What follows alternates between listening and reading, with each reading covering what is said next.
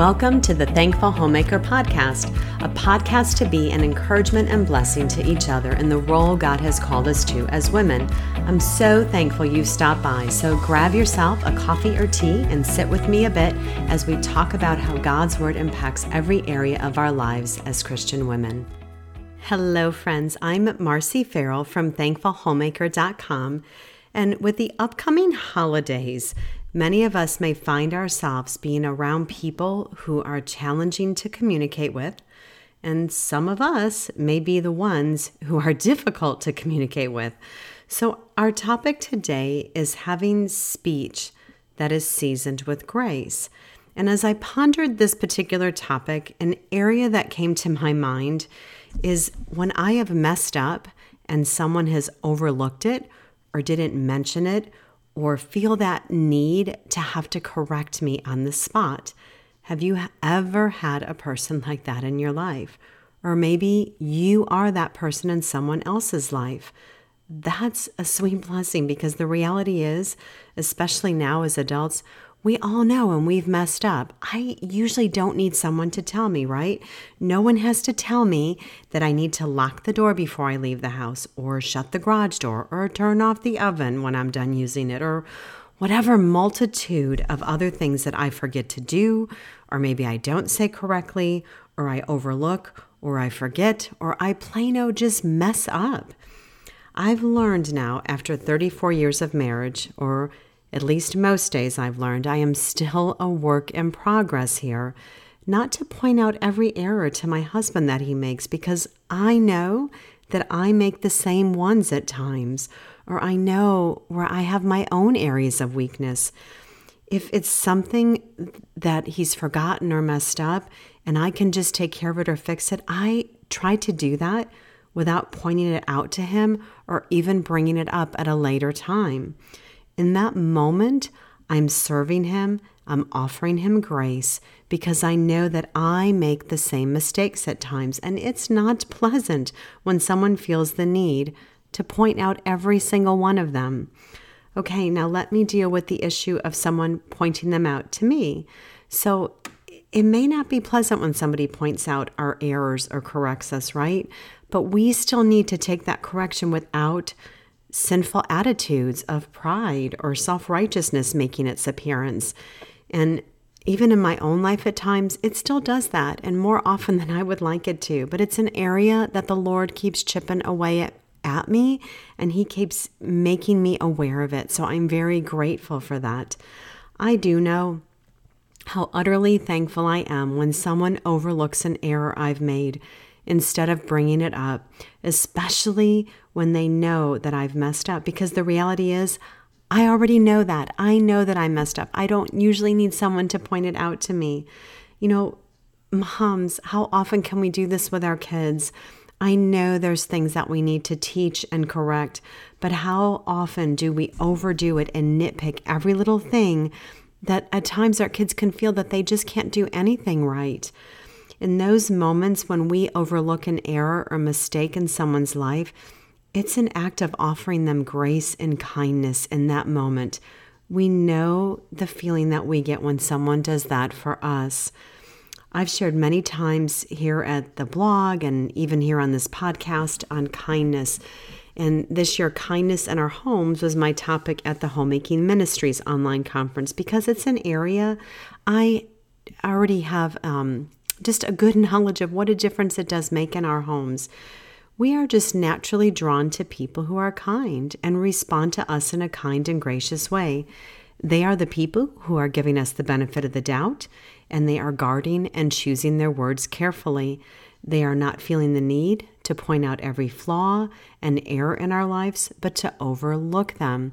These are the people who, before they speak, they think about, do I need to say it? Does it need to be said? How do I say it? When do I say it? Because at least I'm saying we're, but most of us, I know for me, I'm not normally drawn to people who are mean or critical or continually correcting, because it's hurtful, but it's also just downright exhausting to be around them. It's not fun to be around people who make you feel like you can't do anything right. And I am not saying here that we are to avoid correction or speaking hard truths, especially when there's sin that needs corrected. I'm not saying that, but it's usually not as necessary as we think it is, because I'm talking here about the everyday little issues that we deal with, not some kind of big sin situations. So, as coming back to here, as the holiday season is upon us, I know many of us are going to be gathering with family over the next couple months here, and some family members may be really difficult and challenging to be with. And again, as I said, we may be that difficult family member. There's going to be lots of conversations going on, and some of them that may rise emotions a bit. We can be quick to share our opinions and thoughts before we've thought them through. Our opinion seems important to us, but we need to ask ourselves that very powerful, simple sentence, is it necessary? In a little devotional called Joy and Strength by Mary Wilder Tileston, she shares a quote from someone named H. Bowman, and I have no idea who he is, but I just love this quote and I want to share it with you, and it was the instigator for this podcast. He said, "You feel in some families as if you were living between the glasses of a microscope. Manner, accent, expression, all that goes to make up your, quote, personality, all that you do or leave undone is commented upon and found fault with." And one more from this particular day's devotional from a man named Arthur Helps. What a great last name, Arthur Helps. He says, "If you would be loved as a companion, avoid unnecessary criticism upon those with whom you live." End quote there. When I listen to those two particular quotes, the underlying characteristic that comes out to me is the law of kindness. We don't want others or our homes to feel as if others are living under a microscope or under constant criticism. Proverbs 31:26 reminds us, "She opens her mouth with wisdom, and the teaching of kindness is on her tongue." We need to choose our words carefully, and Scripture lays out some powerful truths on the impact of our words. Proverbs 15:1 says, "A soft answer turns away wrath, but a harsh word stirs up anger." Proverbs 16:24, "Gracious words are a honeycomb, sweet to the soul and healing to the bones." Colossians 4:6, "Let your speech always be gracious, seasoned with salt, so that you may know how you ought to answer each person." As we take the time to be prayerful with our word choices, I believe you will find, as I have, not very much needs to be said. I think here of Psalm 141:3, great one to meditate on and recite back to ourselves. "Set a guard, O Lord, over my mouth. Keep watch over the door of my lips." Or Proverbs 10:19, "In the multitude of words, sin is not lacking. But he who restrains his lips is wise." It's a great verse there, Proverbs 10:19. Okay, but what about when there's things that need to be said? How do we respond? A helpful sieve to run our words through is 1 Corinthians 13:4-7. And these are passages that I encourage all of us to memorize and meditate and remind ourselves often of before we speak. I'm going to read you 1 Corinthians 13:4-7. It says, "Love is patient and kind. Love does not envy or boast. It is not arrogant or rude. It does not insist on its own way. It is not irritable or resentful.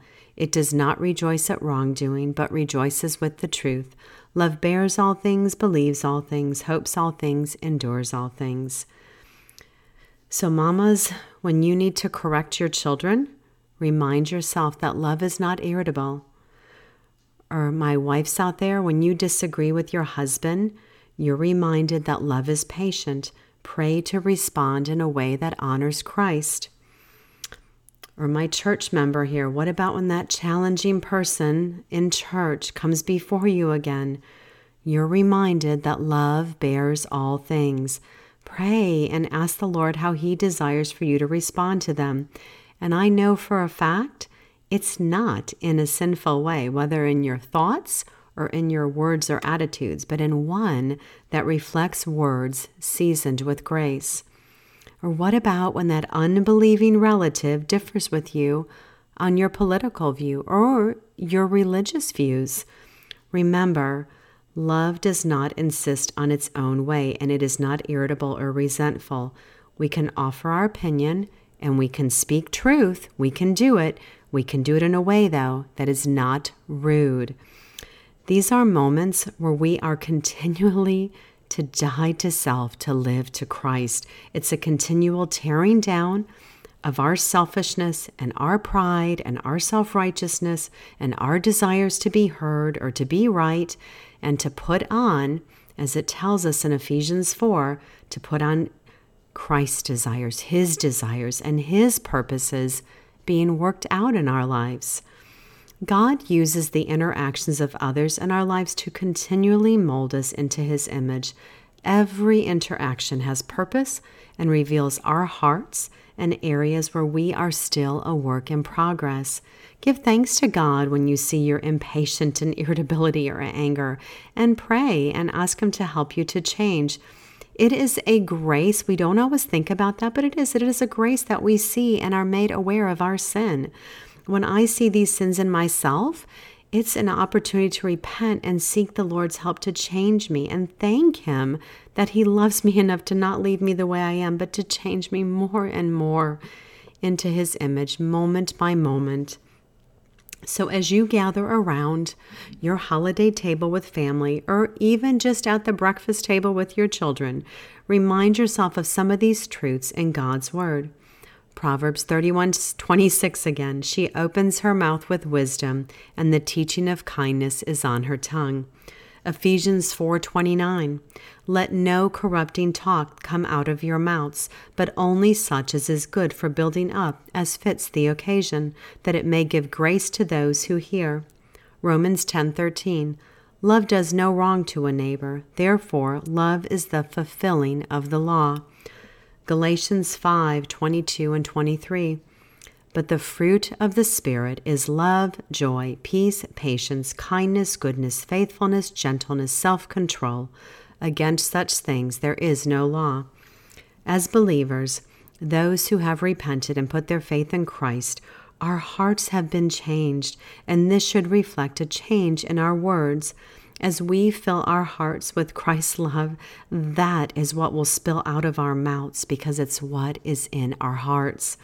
May our words show the power of God's grace in our lives. May they share and tell others of the hope that we have within us. The gospel itself is offensive. It is. But we do not need to be offensive in our words and actions as we present it to others. Will we allow the love of Christ at work within us to change the atmosphere in our homes? May they be a place where Christ is evident in all of our actions and words. I love this quote I want to end with here today. It's by a man named Jim Voss. His last name is spelled V-A-U-S. He says, when love is felt, the message is heard. So my friends, Jesus is enough. Always. Thank you so much for your time today, and you can find this post in a little bit of its entirety, not fully, over at the blog at thankfulhomemaker.com, and I'll link to it here in the show notes. And just, my friends, I pray you all have a very blessed week.